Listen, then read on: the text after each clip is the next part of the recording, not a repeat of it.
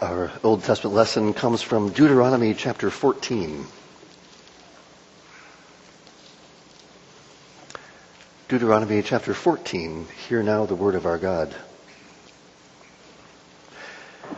You are the sons of the Lord your God.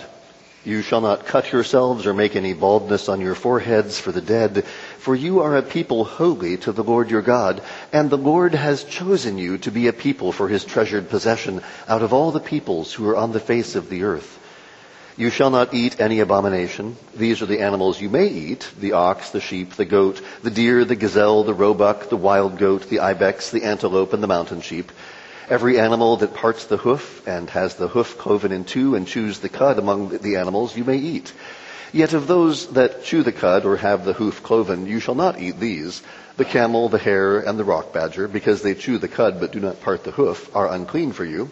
And the pig, because it parts the hoof but does not chew the cud, is unclean for you. Their flesh you shall not eat, and their carcasses you shall not touch. Of all that are in the waters you may eat these: whatever has fins and scales you may eat, and whatever does not have fins and scales you shall not eat. It is unclean for you. You may eat all clean birds, but these are the ones that you shall not eat: the eagle, the bearded vulture, the black vulture, the kite, the falcon of any kind, every raven of any kind, the ostrich, the nighthawk, the seagull, the hawk of any kind, the little owl and the short-eared owl, the barn owl and the tawny owl, the carrion vulture and the cormorant, the stork, the heron of any kind, the hoopoe and the bat. And all winged insects are unclean for you. They shall not be eaten. All clean winged things you may eat. You shall not eat anything that has died naturally. You may give it to the sojourner who is within your towns, that he may eat it, or you may sell it to a foreigner. For you are a people holy to the Lord your God. You shall not boil a young goat in its mother's milk. You shall tithe all the yield of your seed that comes from the field year by year. And before the Lord your God, in the place that he will choose to make his name dwell there, you shall eat the tithe of your grain, of your wine, and of your oil, and the firstborn of your herd and flock, that you may learn to fear the Lord your God always. And if the way is too long for you, so that you are not able to carry the tithe, when the Lord your God blesses you, because the place is too far from you, which the Lord your God chooses to set his name there, then you shall turn it into money, and bind up the money in your hand, and go to the place that the Lord your God chooses, and spend the money for whatever you desire: oxen or sheep or wine or strong drink, whatever your appetite craves. And you shall eat there before the Lord your God, and rejoice, you and your household. And you shall not neglect the Levite who is within your towns, for he has no portion or inheritance with you. At the end of every 3 years you shall bring out all the tithe of your produce in the same year, and lay it up within your towns. And the Levite, because he has no portion or inheritance with you, and the sojourner, the fatherless, and the widow, who are within your towns, shall come and eat and be filled, that the Lord your God may bless you in all the work of your hands that you do. This is the word of the Lord. As we'll see, Deuteronomy 14 is expounding the third commandment. Which is the third commandment? The third commandment is, you shall not take the name of the Lord your God in vain, for the Lord your God will not hold him guiltless that takes his name in vain. I think sometimes when we think about the third commandment, we focus only on the most literal meaning of that, I should be careful not to use God's name vainly in my speech, which is certainly true. We should be mindful of how we use God's name, that we shouldn't be using God's name flippantly, and certainly not in a form of a curse, except in those times when a curse is appropriate. You know, there are times when a curse is appropriate. In that case, you can use God's name in that way, but not flippantly. I don't know if you've ever been in that situation where you suddenly realize, that is what a curse is for. It's generally, road rage is usually the worst sorts of examples of it, where you're upset about somebody. But there are times when people do truly damnable things, and so that's where there are appropriate uses for those words. But you need to make sure that you're doing it mindfully, and you really are calling on God to do something in this situation. It's appropriate to do that. That's not taking God's name in vain.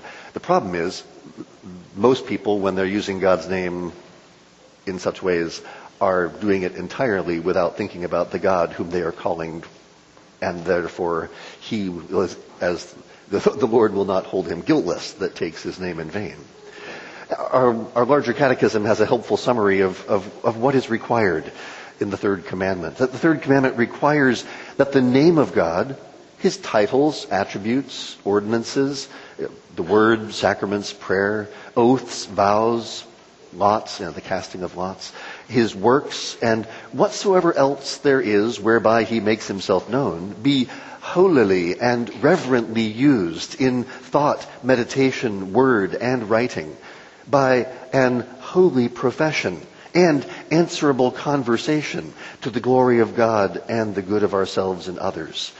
The word conversation has perhaps changed in its meaning over the last several hundred years. We think of it simply in terms of conversation as being a speech between people. But in the 17th century, conversation included your conduct. So that's why it says, by an holy profession and answerable conversation.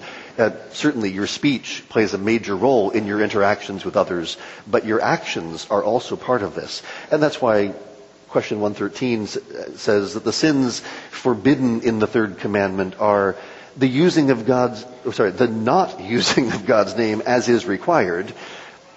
So for instance, if you encountered that damnable situation and you didn't ask God to do something about it, then you're failing to use God's name appropriately. You should be calling on God to stop that.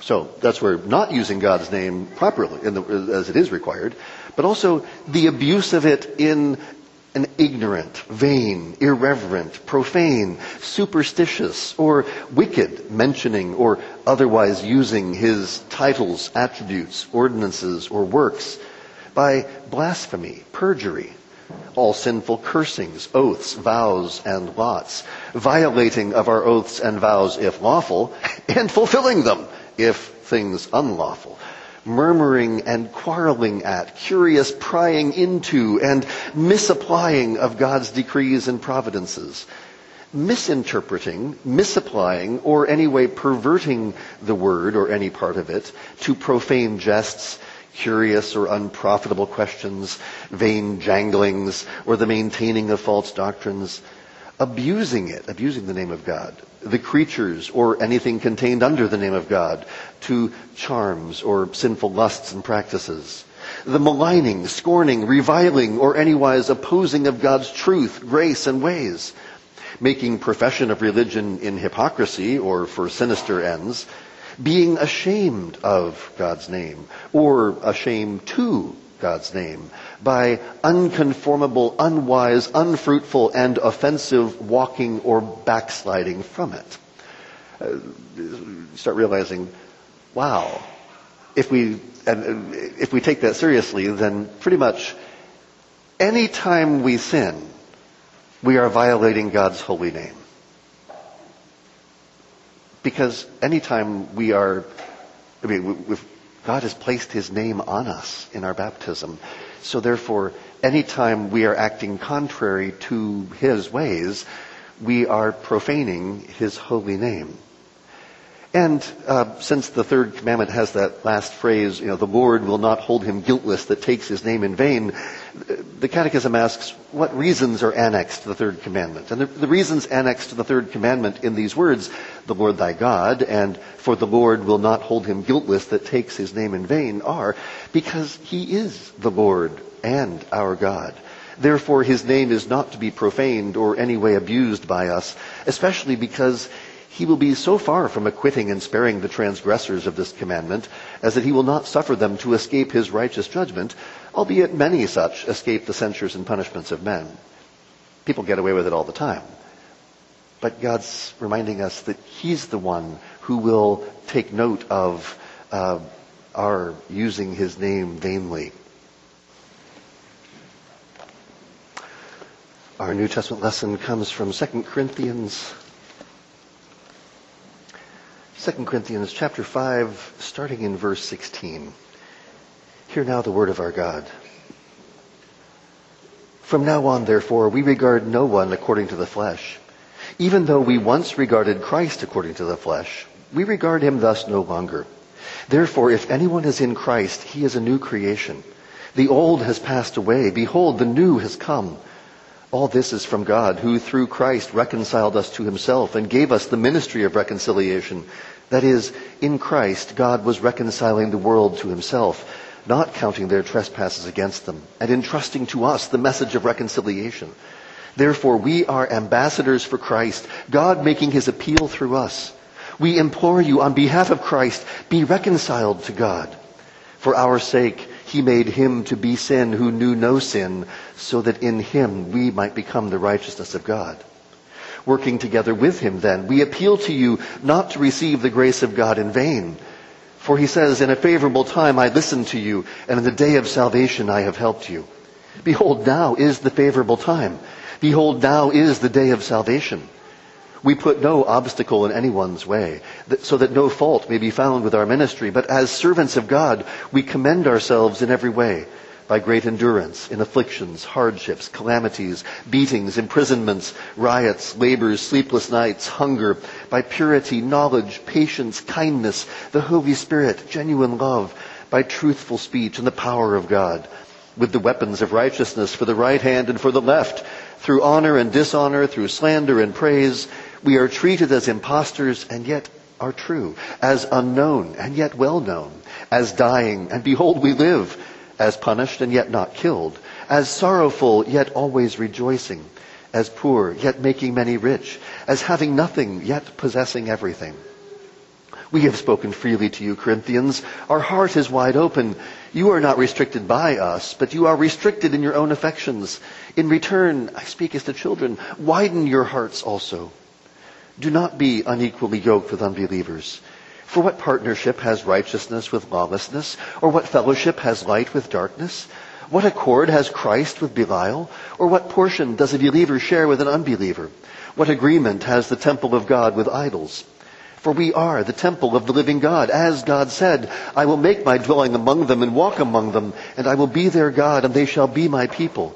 Therefore go out from their midst and be separate from them, says the Lord, and touch no unclean thing. Then I will welcome you, and I will be a father to you, and you shall be sons and daughters to me, says the Lord Almighty. Since we have these promises, beloved, let us cleanse ourselves from every defilement of body and spirit, bringing holiness to completion in the fear of God. This is the word of the Lord.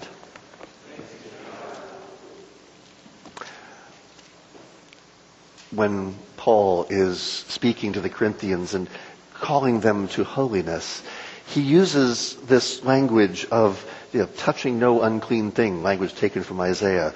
And in order to understand what Paul's doing there, I think we need to go back to Deuteronomy 14 and understand what it meant to honor God's name in the Old Testament. Because while Christ transforms the Ten Commandments, he does not abolish them.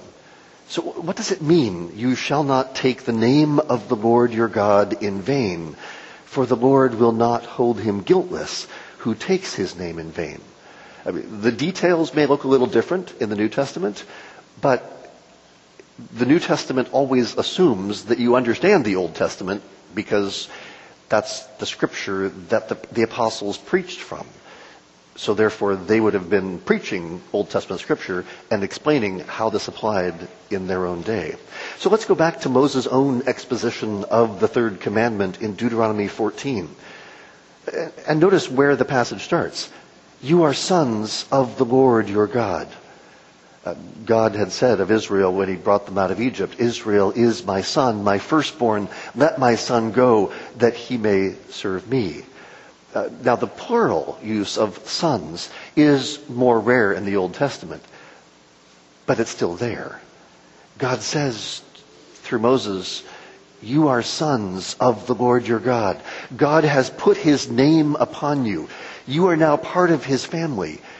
And so you should more and more resemble your father. With my family in town last week, you probably saw a fair amount of family resemblance. But the resemblance is not just physical and outward. There are habits and practices, both for better and for worse, that wind up becoming part of the family tradition and ways of doing things that become ingrained in families. The family name is lived out in the actions of the family. And that's where Moses starts in verses 1 and 2, where he commands the Israelites not to cut yourselves or make any baldness on your foreheads for the dead.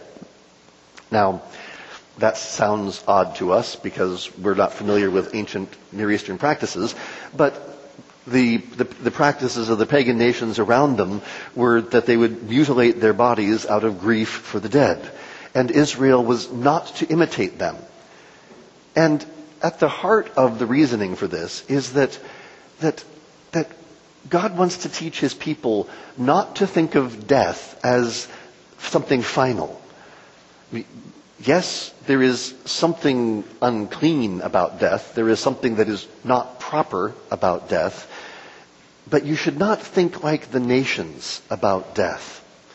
And I would suggest this is just as true today. There's I would call it an alarming rise in cremation today. It's almost as though Christians think that the body doesn't matter. But now, just be clear, I'm not saying that it's a sin to get cremated.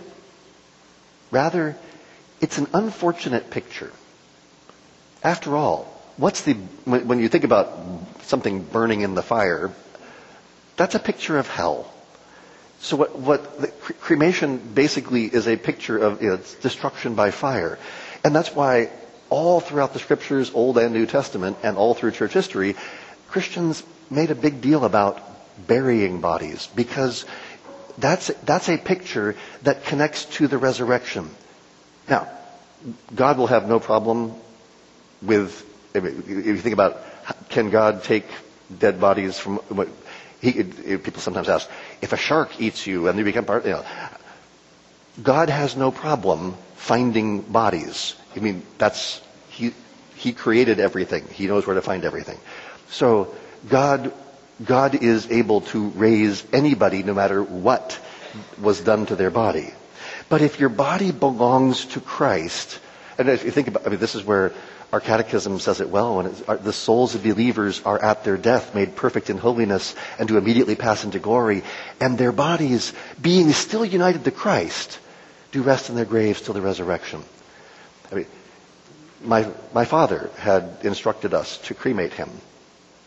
And my siblings we were all like, we want to honor our father, but we all looked at each other and said, we can't do this. And so we will pay to bury him. Because it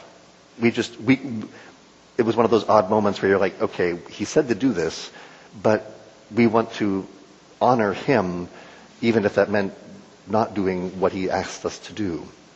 Because, and that's where, just as Israel should not imitate the death practices of the nations around them, so also we should not imitate the death practices of the nations around us. And instead, Moses says, you are sons of the Lord your God. The reason why you should not imitate the practices of the nations is because you are children of God. The language of sonship is regularly used to talk about inheritance and service.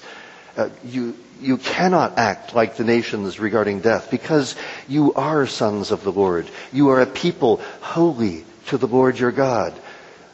Yahweh has chosen you to be a people for his treasured possession out of all the peoples who are on the face of the earth. Your Father is holy. His name is holy. Notice that the name of the Lord is used 3 times in these 2 verses. So don't treat death like a pagan. Then the central part of the chapter deals with the holiness of the people of God with respect to food. And these food laws have been perplexing to many, but God was essentially teaching his people about the importance of boundaries. That there's a principle of separation, of holiness, is described by these boundaries.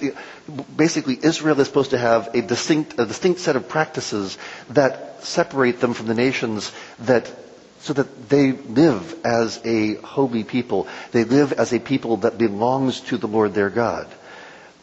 And so through these distinctive practices and rituals, Israel was called to create a different sort of community, a people that lived in the way of the Lord. The Ten Commandments, in one sense, form the most important of those boundaries. This is the covenant that God gave to his people, to live according to the Ten Commandments. And this is the way of life that should characterize the people of God.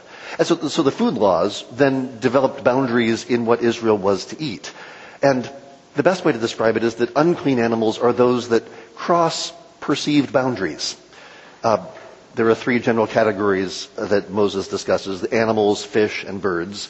And animals that part the hoof and chew the cud are clean, and those that do one but not the other are not. Now, some people have thought, oh, well, God gave these for health reasons. But there's no biblical evidence for that, and it's not the reason that God gives. God says that Israel shall do this because you are a people holy to the Lord your God. Indeed, down in verse 21, the animal that dies of its own is permitted for a sojourner to eat, or you can sell it to a foreigner. If it was for health reasons that God said you shouldn't do this, then God would say, don't give it to the sojourner, don't sell it to the foreigner, because everywhere in Scripture, God cares about the sojourner and the foreigner and says that they should be treated the same way as you treat your brother. So if there was something inherently dangerous about eating these animals, he wouldn't have said, oh, sojourners and foreigners can do it. So this wasn't for health reasons. This is for holiness reasons. And the picture that God is giving to Israel is that clean animals are those that, you might say, fulfill its proper function. Notice how in the water animals, the fish, anything with fins and scales you may eat. So in a sense, it's giving them this, okay, fish have fins and scales. So if you see something in the water that doesn't have fins and scales, then it's improper. It's unclean. Carrion birds, likewise, are unclean. They feed on dead things, which is improper in a sense. Winged insects are unclean. Birds are the ones that are supposed to fly, so flying insects are an aberration. Now, notice that God's not saying that unclean animals are bad. He's not saying that he made a mistake when he created them. Rather, God is teaching Israel about holiness. He's teaching them the difference between that which is proper and improper. And so he takes animals that he created, and he uses their oddities to teach Israel about holiness. Remember that Israel bears the name of the Lord. The Son bears the name of his Father. As a holy people, Israel must be separate from the nations. Now, the last sentence of verse 21 illustrates this idea of proper function beautifully. You shall not boil a young goat in its mother's milk. If you think about it, an act of killing should not be mixed with a life-giving substance. It's crossing boundaries. The mother goat's milk is life-giving. So to cook a young goat in its mother's milk, I mean, quite frankly, that's just wrong. Orthodox Jews have taken this to it. Orthodox Jews do not practice what God said. Orthodox Jews say just eating a cheeseburger is wrong because you have meat and milk in the same dish. But if you know that the milk came from some other goat, there's nothing wrong about that. So that's where Israel was supposed to exhibit sort of corporate holiness through their communal life as the people of God. As we saw from the Catechism, keeping God's name holy has as much to do with the way you live as it does the way you talk. And the Catechism got that from Moses' own exposition of the Ten Commandments here in Deuteronomy. Well, verses 22 to 29 then apply the same principle of God's holy name to economics. Now, there's an interesting connection between holiness and economics in Scripture. We often just think about holiness in terms of morality, but we don't often think of finances in terms of holiness. But if we are to love the Lord our God with all our heart, with all our soul, with all our strength, then that would include loving God with our wealth. Deuteronomy 14 calls Israel to bring their tithe to the place that God would choose to make his name dwell there. Notice the emphasis in verse 23 on God's name. That before the Lord your God, in the place that he will choose to make his name dwell there, you shall eat the tithe of your grain. And again in verse 24, the provision for what to do if the place is too far from you, which the Lord your God chooses to set his name there. Because you shall not take the name of the Lord your God in vain. And that includes how you use the resources God has given you. Remember the temptations that we saw in Deuteronomy 6 through 9.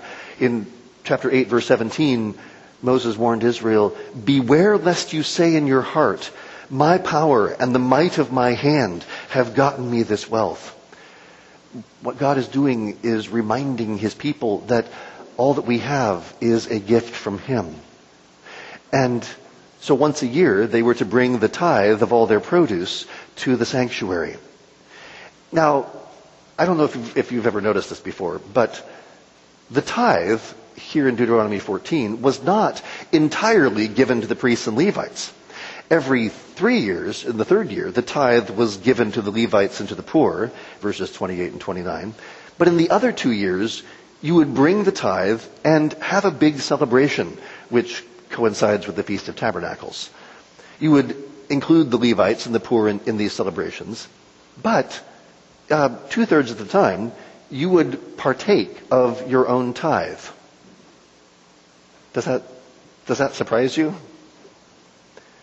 I think sometimes Christians have so emphasized tithing that we forget that the Old Testament economic system was considerably more complicated. After all, first there's the first fruits, where at the Feast of Pentecost you would bring a free will offering of the first of your produce and give that to the priests. The amount is not specified, just that you would give as the Lord your God shall bless you.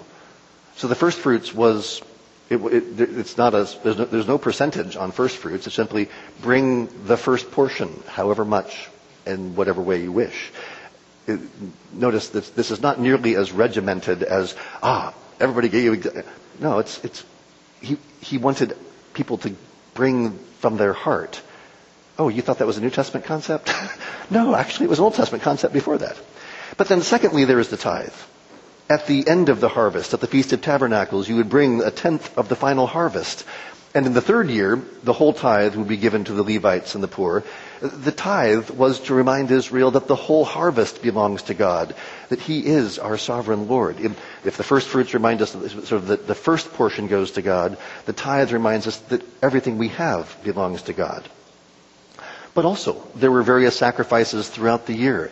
There'd be various sin offerings, trespass offerings that would be brought in the cases of serious sin or uncleanness. There were peace offerings and free will offerings that could be offered throughout the year as well. And in addition, also Israel was commanded not to glean the corners of their fields in order to leave something for the poor to come and gather. So if you think about the various economic obligations of the average Israelite, it's well over 10%. You can't put a number on it because many of these things were based on your individual situation, how much God had blessed you and what you would give. So, needless to say, I'm not very impressed by the argument that says, Christians are supposed to give 10%. It's like, so Moses was not legalistic, but we should be? That sounds odd. Rather, we should think about how these principles inform our giving in an analogous way to the way in which these principles informed their giving. Because also, the economic system of the Old Testament was very different. These were household offerings based on produce. So if you were a servant or a day laborer, what would you bring at the time for the tithe? Nothing. Because that was part of the produce that you had helped produce during your labor throughout the year. And so your master, when he brings the tithe, is tithing on behalf of his whole household, which it might include a whole lot of laborers who were working for him. So that practice of sort of household tithing is actually what the medieval church used, which tried to sort of reproduce the Old Testament system in a way. I mean, our practice of voluntary tithing of cash, I mean, the first time I've ever found any reference to it was actually in the middle of the 19th century. Because that's where tithing was always something that was an agricultural tax. It created certain problems in the 17th, 18th centuries as you get this new mercantile world, this new urban world where bankers, what would a banker give to the church? He produces nothing.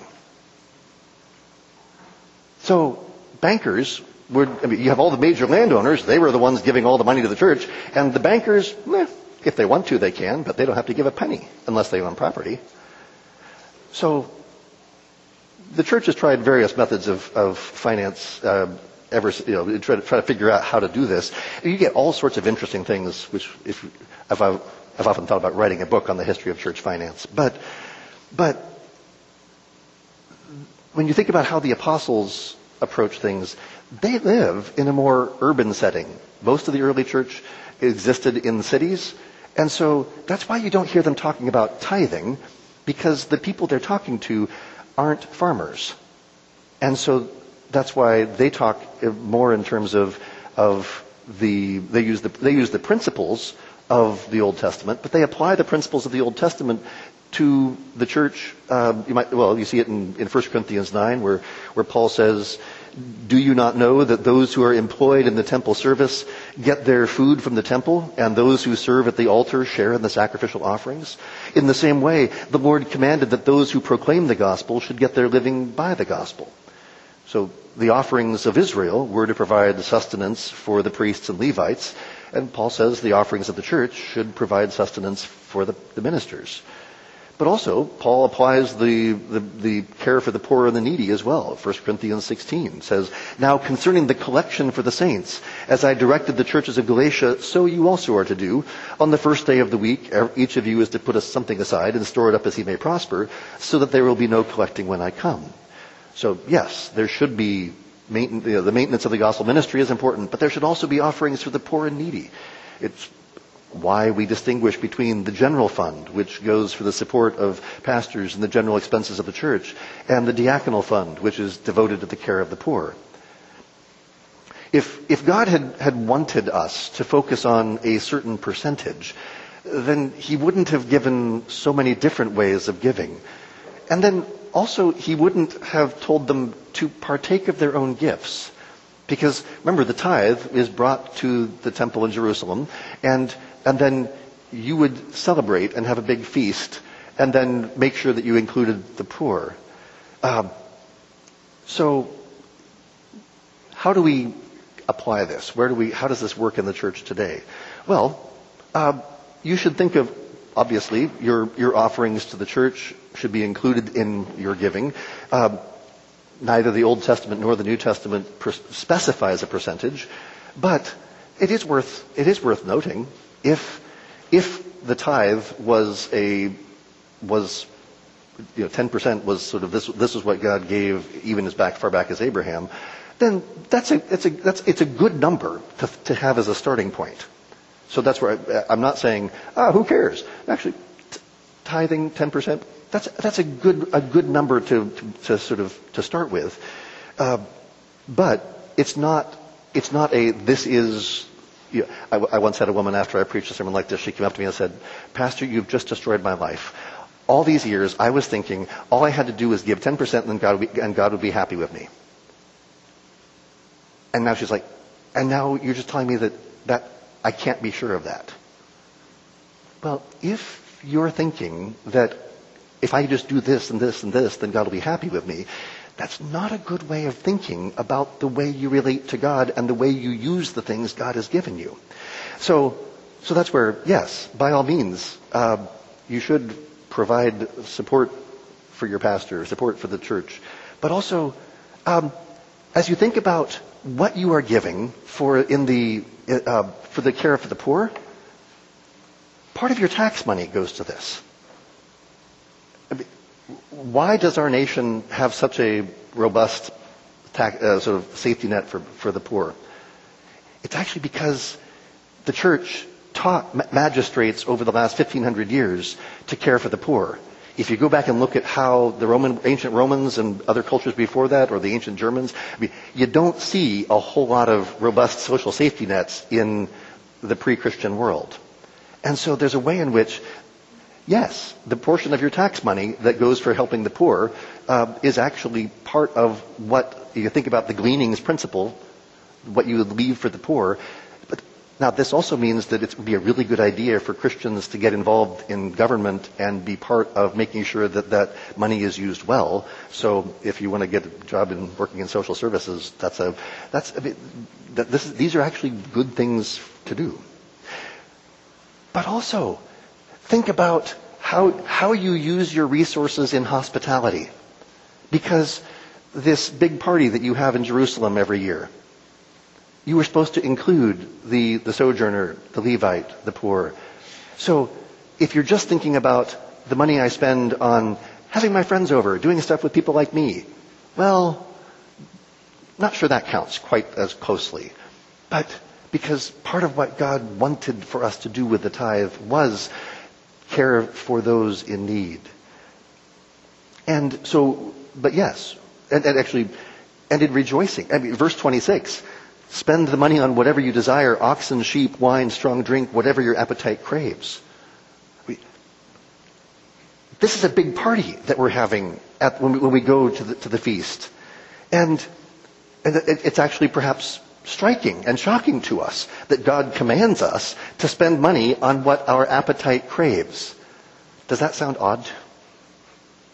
But when we have come to the place where God has placed His name, when we have gathered with the saints to worship God and fellowship with one another, this is why we have a fellowship meal on the first Sunday of the month. It's why we do our summer village. This is part of the way in which we express our rejoicing in what God has done as we revel with holy joy in the good gifts which God has provided. Part of what God is saying is delight in the bounty of this good creation over which God has made you stewards. Delight in the inheritance that He has given you in Jesus Christ. Not for your own selfish pleasure. And the way you know that you're not doing it for your own selfish pleasure is because you reach out and you include others and you're not driving them away, you're drawing them in.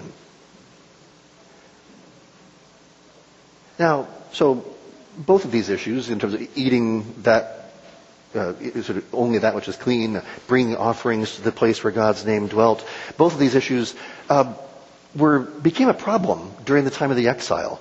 I mean, how can they keep clean and holy in the midst of pagan culture? Daniel and his friends objected when they were expected to eat the Babylonian delicacies, because Daniel understood there was a spiritual point in these laws.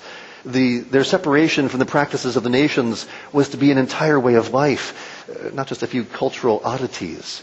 It had to do with maintaining the holiness of the name of the Lord. We just read about this recently in Isaiah 52 in the evening service, when God called His people to depart, to go out from Babylon, touch no unclean thing, go out from the midst of her, purify yourselves, you who bear the vessels of the Lord. For you shall not go out in haste, and you shall not go in flight. For the Lord will go before you, and the God of Israel will be your rear guard.